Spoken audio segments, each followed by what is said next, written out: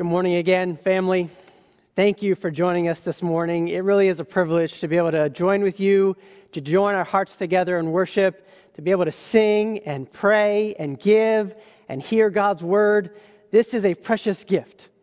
And I just want to remind you that even in a time like this when we can't gather together, that doesn't mean we can't worship together. Because that's what we're doing this very morning. We are worshiping the living God who has revealed himself and spoken through his word. As you heard, today we continue in our series in the book of Genesis as we're looking at the final section of Genesis, looking at the life of Joseph. And we call this series Trusting the Goodness of God.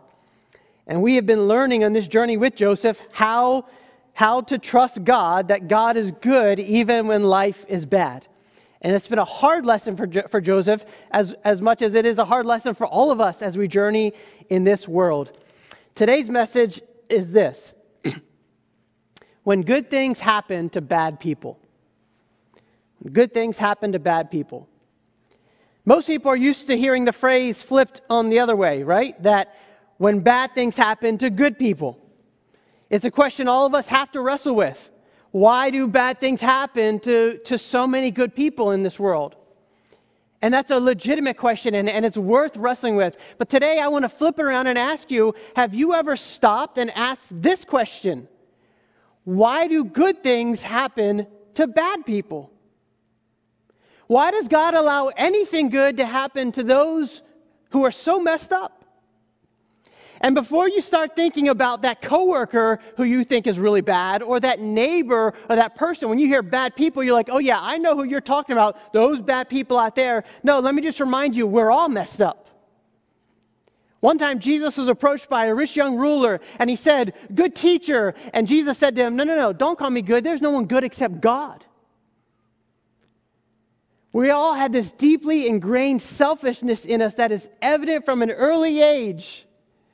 You know, moms and dads love when babies start to talk and they start saying mama or dada. And I remember trying to get my kids to say them as quickly as I can. Say dada before you say mama. And when they say mama, it's so sweet, it's so precious. But we all know that the word is coming that will rule all other words. Mine. Mine. And when they say that word, that's it. It rules everything. Mine. And we never graduate from that mindset, that attitude. Bad people doesn't just mean the worst people. It means sinful people. It means all of us. So the question really is, why does God allow good things to happen to any of us? And the answer is really just one word. It boils down to this: grace. It's grace. It's not because we deserve it. It's not because people have earned it. It's not because people follow his commands and therefore he gives them good things. It's not because people have enough faith. It's not even because we're better than other people who are really bad. No, it is grace that God allows any good to happen to anybody in our world. Grace is God loving us when we least expect it and least deserve it. This morning's text teaches us that God is so sovereign, so in control, that he uses even the bad things in our lives and in our world to bring good things in our lives, in our world. And that's actually his grace at work in our lives. If you don't have your Bible out, go ahead and turn to Genesis chapter 45. Aaron read that for us just a moment ago. Today's account is the resolution to the tension of the entire Joseph story, which began back in Genesis chapter 37. And here's the first lesson that we learn. God works all things for the good of his people. God works all things for the good of his people. Back in Genesis 37, we discovered this young man Joseph. He's a son of Jacob. Joseph had the divine gift of interpreting dreams, but he was also Jacob's favorite son. But he was spoiled by his father, and he was hated by his brothers because he acted so arrogantly with his dreams. And so his brothers despised him so much, they ripped that robe off of Joseph, and they threw him in a pit, and ultimately they sold him off into slavery, and they told their dad that he was dead. And after many years in slavery and in prison, Joseph ends up interpreting Pharaoh's dream about an impending famine, and he ends up becoming second in command of all of Egypt, leading the charge to protect the nation and the region against this famine. Joseph's brothers are still living in Canaan with their dad. They run out of food, and so they make a trip to Egypt to buy grain, and they encounter Joseph not knowing it's him. And Joseph recognizes his brothers, and he orchestrates this elaborate plan to determine if his brothers are still the heartless men who sold him into slavery, or has God been working in their hearts? Have they changed? Have they repented? And after several tests, the brothers have shown they have truly changed. We saw last week that Joseph threatened to take Benjamin as a slave because he had planted a cup in Benjamin's sack. And Judah, who had messed up so much, steps up for Benjamin, confesses to Joseph, not knowing that it's him, that he had sold their brother off many years ago to slavery, and said, we can never do that again. We will stand in the place of Benjamin. Judah says, take me instead of Benjamin. He's willing to take the guilt of his brother rather than let his younger brother become a slave. This is the moment Joseph has been waiting for. That's where chapter 44 ends and 45 begins, because the brothers not only admit their guilt, they also show they are unwilling to abandon their younger brother in order to save themselves. You see, because Judah was willing to suffer for a crime that he did not commit, they were all forgiven of the crime that they did commit. A transformation has taken place in their hearts. The test is over. Joseph can't take it anymore, and he's already broke down twice before and wept, and he's left them and gone away and wept bitterly. But now he can't control his emotions. Verse 1 of chapter 45. He tells everyone else to leave. He sees true repentance in his brothers and at least a deep mercy for them, because he's about to reveal himself, and he makes all the Egyptian attendants leave because he's about to have this intimate moment with his brothers. And up until now, Joseph has been speaking in Egyptian, a language that required an interpreter for the brothers. But now everyone is gone. It's just Joseph and his brothers, and he begins to speak in Hebrew. And that's why he says in verse 3, I am Joseph. It's me. He speaks in their own language. And then he says something that may sound strange. He says, is my father still alive? You see that? Joseph is wanting to know how his father's really doing. In the Old Testament, to be alive doesn't just mean to have breath in your lungs. It means, is he thriving? Is he still sorrowing, or has he found peace over the years? Maybe even wondering, is he well enough to make this journey that I'm about to propose for all of you? The brothers can't even answer him. They don't say a word. It says they're dismayed or they're terrified at his presence. They're panic-stricken. They can't believe what they're hearing. Think about what's happening here. This is a complete reversal from Genesis 37. Genesis 37, the brothers were in a position of power. They were older, they were stronger, and Joseph was destitute, powerless, in a pit. Now, everything has been flipped over.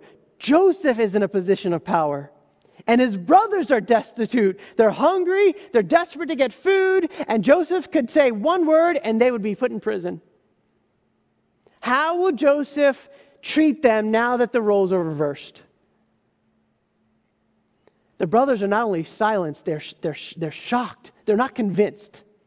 And so Joseph says, come closer, come closer. Notice verse 4, come near to me. And then he reveals something. He says, I am Joseph, whom you sold to Egypt. No one else knows that information. No one other than the brothers and Joseph knows that. Now they begin to realize. And notice, Joseph doesn't relieve them of the guilt, of the responsibility of their sinful actions. He says, you are guilty. You sold me to Egypt. And yet after enduring everything he did, he forgives his brothers.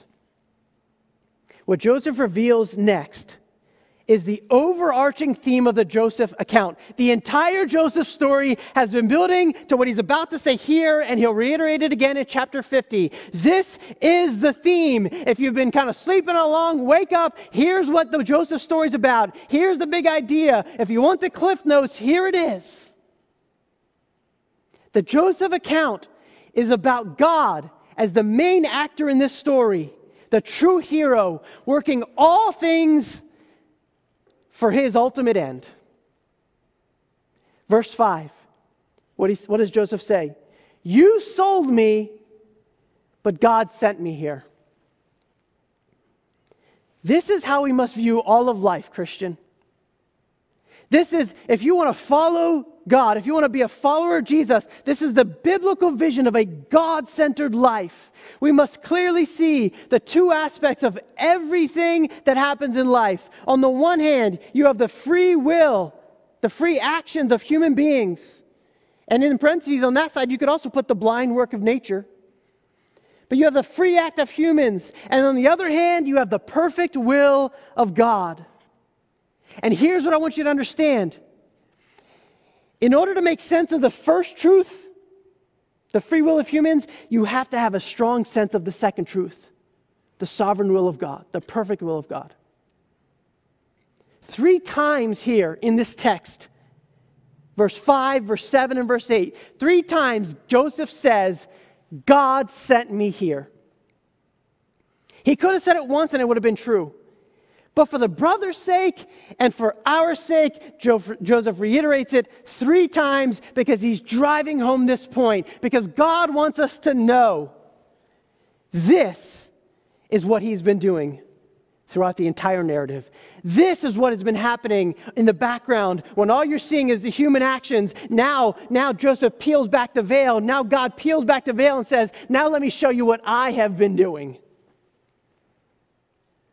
In fact, look at what it says in verse 8. First he says, you sent me here, but God sent me here. You saw me, but God sent me. Then verse 8 he says, no, actually, it was not you who sent me here, but God. He makes an even stronger case that their actions were not decisive, that it was God's actions that were decisive in their evil, which was wrong, in their actions, which were wrong. Yes. But their choices were not decisive in determining what happens in this world. God's will is decisive. You didn't send me here, God did.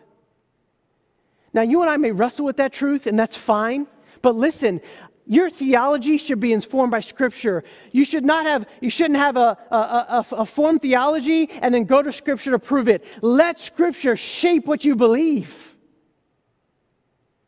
He's saying to his brothers, and he'll say it again in chapter 50, you didn't send me here, God did. In other words, it was the will of God that brought about the present circumstances. This is the doctrine of providence that we've talked about before in this series already. Providence. One definition of providence is God accomplishing His perfect will in and through the actions of all people, whether good or bad. Do you believe that? Do you believe God is so sovereign, that He's so in control, that even in the evils that you do or the evils that are done to you, those cannot thwart God's plan for your life or for our world? Do you believe that? Paul says it this way. It was read in our gospel proclamation earlier, Romans 8:28. And we know, and we are certain, and we are sure, Paul says, and we are convinced, and we know that for those who love God, all things work together for good. All things work together for good. Joseph wanted his brothers to take comfort from the fact that God used their evil deeds ultimately to preserve life. Listen, we will never fully understand what God is doing. I can't begin to explain why the coronavirus is ravishing our world. I'm not smart enough, wise enough, and I don't want to presume to act like I know. And in the midst of our suffering, here's the thing. We are not great at seeing God's providential hand. When you are in the midst of suffering, when evil has been done to you, when you feel like the world is crashing down on you, we are not good at having clear eyes to see what God is doing. It's like in the midst of a storm, the rain is beating down. We can't tell where we're going. But just because we can't see God at work doesn't mean He's not at work. Just because I can't see the wind, does that mean it's not there? Just because I visit my cousin in Florida and all of a sudden at night things start biting my legs and I can't see them because they're called no-see-ums, these little bugs, and they bite you, does that mean they don't exist? No. They hurt. They exist.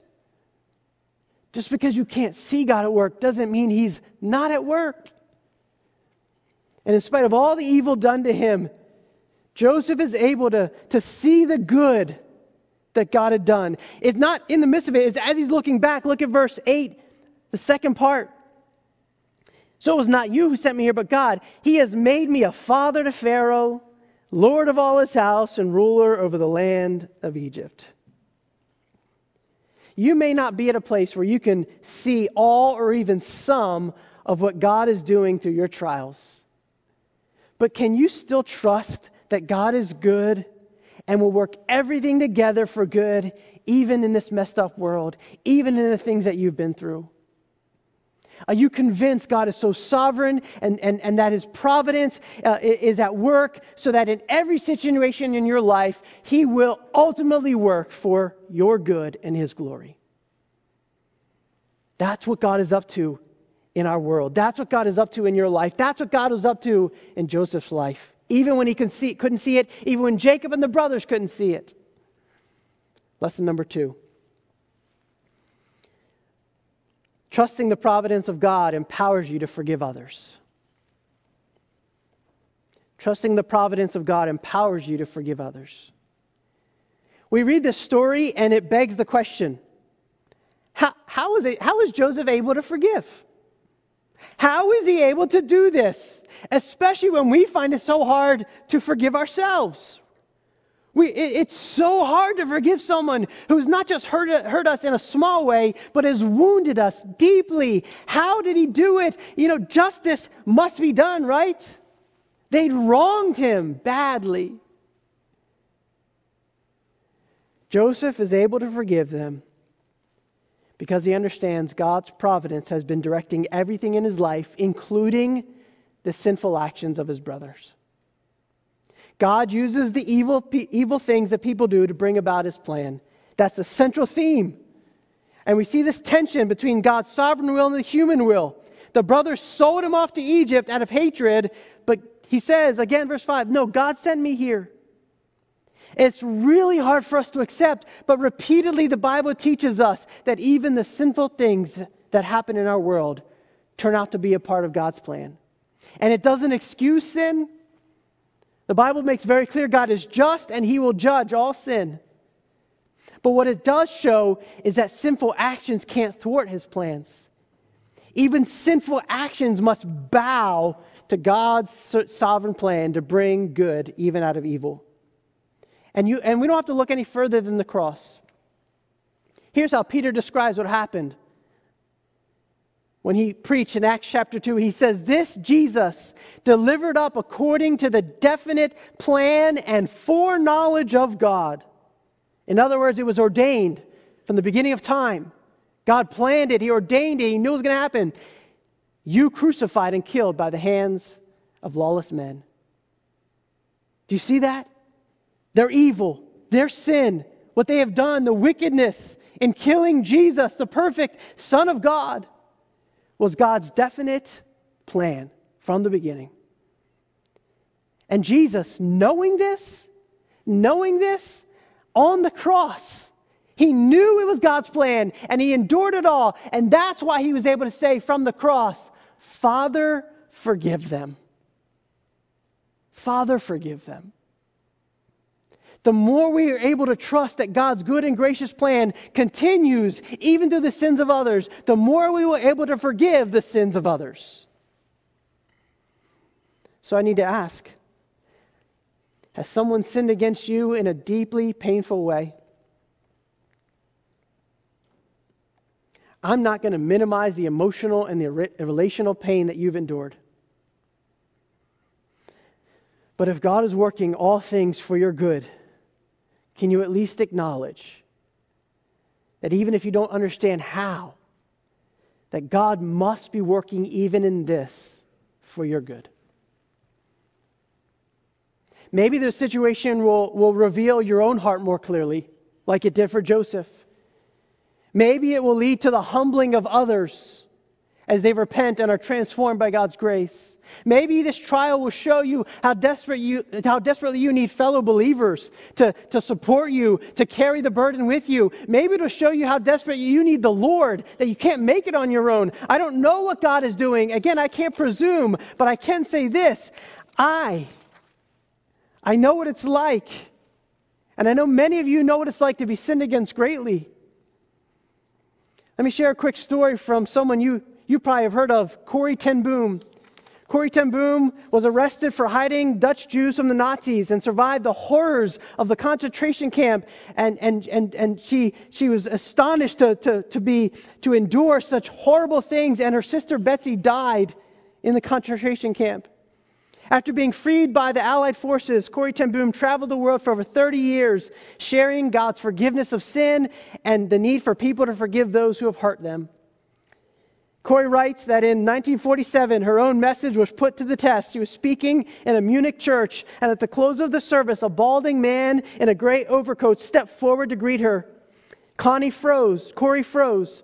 She knew this man well. He had been one of the most vicious guards at Ravensbrück, one who had mocked the women prisoners as they showered. Quote, "It came back with a rush. The huge room with its harsh overhead lights, the pathetic pile of dresses and shoes in the center of the floor, the shame of walking naked past this man. And now he was pushing his hand out to shake hers and saying, 'A fine message, Fräulein. How good is it to know that, as you say, all our sins are at the bottom of the sea?'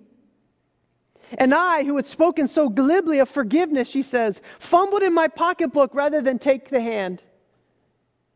I was face to face with one of my captors, and my blood seemed to freeze." He continues, "You mentioned Ravensbrück in your talk. I was a guard there. But since that time," he went on, "I have become a Christian. I know that God has forgiven me the cruel things I did there. But I would like to hear from your lips as well, Fräulein." Again, the hand came out. "Will you forgive me?" She writes, "And I stood there, I whose sins had again and again been forgiven, and I could not forgive. Betsy had died in that place. Could he erase her slow, terrible death simply for the asking?" The soldier stood there expectantly, waiting for Corrie to shake his hand. "I wrestled with the most difficult thing I ever had to do, for I had to do it. I know that." Standing there before the former SS man, Corrie remembered that forgiveness is an act of the will, not an emotion. She cried out, quote, "Jesus, help me. I can lift my hand. I can do that much. You can supply the feeling." Corrie thrust out her hand. She says, "As I did, an incredible thing took place.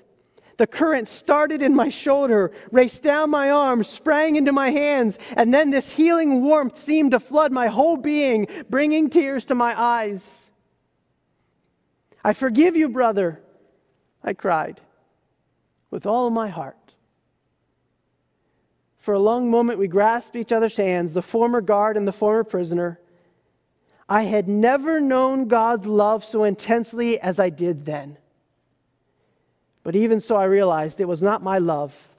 I had tried and I did not have power. It was the power of the Holy Spirit. Where does that ability to forgive come from? It only can come from a place, a clear sense that God is sovereign, that He is good even when life is bad, and that He's working even the most painful things for our good. When you are convinced of that, you'll be able to forgive others who have hurt you. Notice forgiveness is not the same thing as reconciliation. They probably didn't go out for coffee after this. Joseph had forgiven his brothers long ago, and that's what allowed him to put his brothers to the test to determine if their hearts had changed. But the reason Joseph experienced reconciliation with his brothers, a restoration of the relationship, is because they repented of their sin. They turned. They had proven they were no longer the same heartless men who would sell their brother into slavery, and that led not only to forgiveness, but reconciliation. Listen, until there was repentance from the one who wronged you, there can be no full reconciliation. But back to my question. Is there someone you need to forgive today? Is there someone you need to keep pursuing to see if reconciliation is possible, like Joseph did? Trusting God's providence can give you the courage to do that. Finally, lesson 3. Christianity is a journey of faith in God's forgiveness and grace. Christianity is a journey of faith in God's forgiveness and His grace. Verse 9. In light of the fact that there are 5 more years of famine, Joseph tells his brothers, go back, get my father and our father, and bring all the stuff and the rest of the family, and come back to Egypt, and there's plenty of food here to weather the rest of the crisis. Be here. You'll live on the best part of the land. This is amazing. This is grace personified. You treated me the worst possible way imaginable, and now I'm going to treat you the best possible way imaginable. It's amazing. It's unheard of. It's grace. They will live in Goshen, he says. The whole family will be reunited. He says, tell Dad you've seen me with my own eyes. You heard me speak in Hebrew. It's really me. After a speech, Joseph gives in to all the emotions again. He starts weeping. He hugs Benjamin first. He hugs all of his brothers. They all hug and kiss one another, it says, and they weep together, verse 15. Up until now, the brothers have been silent. They have not said a word. It's been hard to believe that they could actually be forgiven. But by verse 15, they finally gain the courage to speak. And they experience this beautiful reconciliation. And then Pharaoh hears about Joseph's brothers. He didn't know what happened, but he knows that they're there. And so he's pleased to offer a royal invitation. Yes, bring Joseph's family to Egypt. That's the least I can do to thank Joseph for what he's done for our nation. And Joseph sends them home with a gift for each of the brothers and his father as well. Notice what he gives them, verse 22. He gives them each a change of clothes. The text says robes or fancy clothes. These likely would have been festive robes of fine Egyptian linen. Do you realize what's happening? This story has come full circle. The very thing that his brothers despised Joseph over, a robe of many colors, his clothes, Joseph is now giving to every one of his brothers. That's grace. That's reconciliation. That's forgiveness. And then he tells his brother, verse 24, he gives him practical advice. Don't quarrel on the way back. What's up with that? He's saying, look, I know you're tempted. You're going to be tempted to make accusations of each other. All their emotions over the last 20 years are going to bubble out. Don't do that. I don't want that. Go home and get Dad. It's over. Come back. And the final scene is of the brothers back in Canaan with their father, telling him the stunning news that Joseph is still alive and is the ruler of Egypt. It says Jacob's heart became numb. That means he was overwhelmed. It was too incredible to be true. After 20 plus years of mourning the loss of Joseph, can he really be alive? But when they told Jacob everything Joseph said, when they show him the wagons full of supplies, Jacob's heart is revived, and he goes from hesitancy to eagerness. He says, let's go right now. I'm ready to go. I'm going to go to Egypt to see my son, who I thought was dead. I'm going to go to Egypt before I die. And it also means his whole family will be saved from the famine in the land. You see, even in his old age, Jacob had to trust the providence of God and the goodness of God. He had to gather his entire family, leave the land of promise, which is a big deal, believing that God was using Joseph in Egypt to fulfill his promise made to Jacob's great-grandfather Abraham, his grandfather Abraham, that he would bless his family and through this family bless the whole world. God was fulfilling his covenant, protecting this family, taking them to Egypt, which was his divinely ordained plan to eventually bring them back into the land hundreds of years later. This took incredible faith on Jacob's part. He's old enough to know, listen, he's old enough to know that when he says goodbye to the land, when he packs up his stuff and leaves Canaan, Jacob knows he's not coming back. He's not going to die in the land. He had the faith to trust God. I'm leaving the land of promise. I'm going to trust you are protecting our family through my son Joseph, through you working good even in evil. And he goes. Listen, the Joseph story is a profound picture of God's love for us. From the beginning of Genesis on, up until here, throughout the whole Bible, we see people sinning against God, rejecting God, breaking relationship with God, and it breaks relationships with each other. And yet time and time again, God shows this lavish love, this love that's willing to overcome obstacles, a love that's willing to forgive and bestow unbelievable grace. And here in the life of Joseph, we see that love on full display.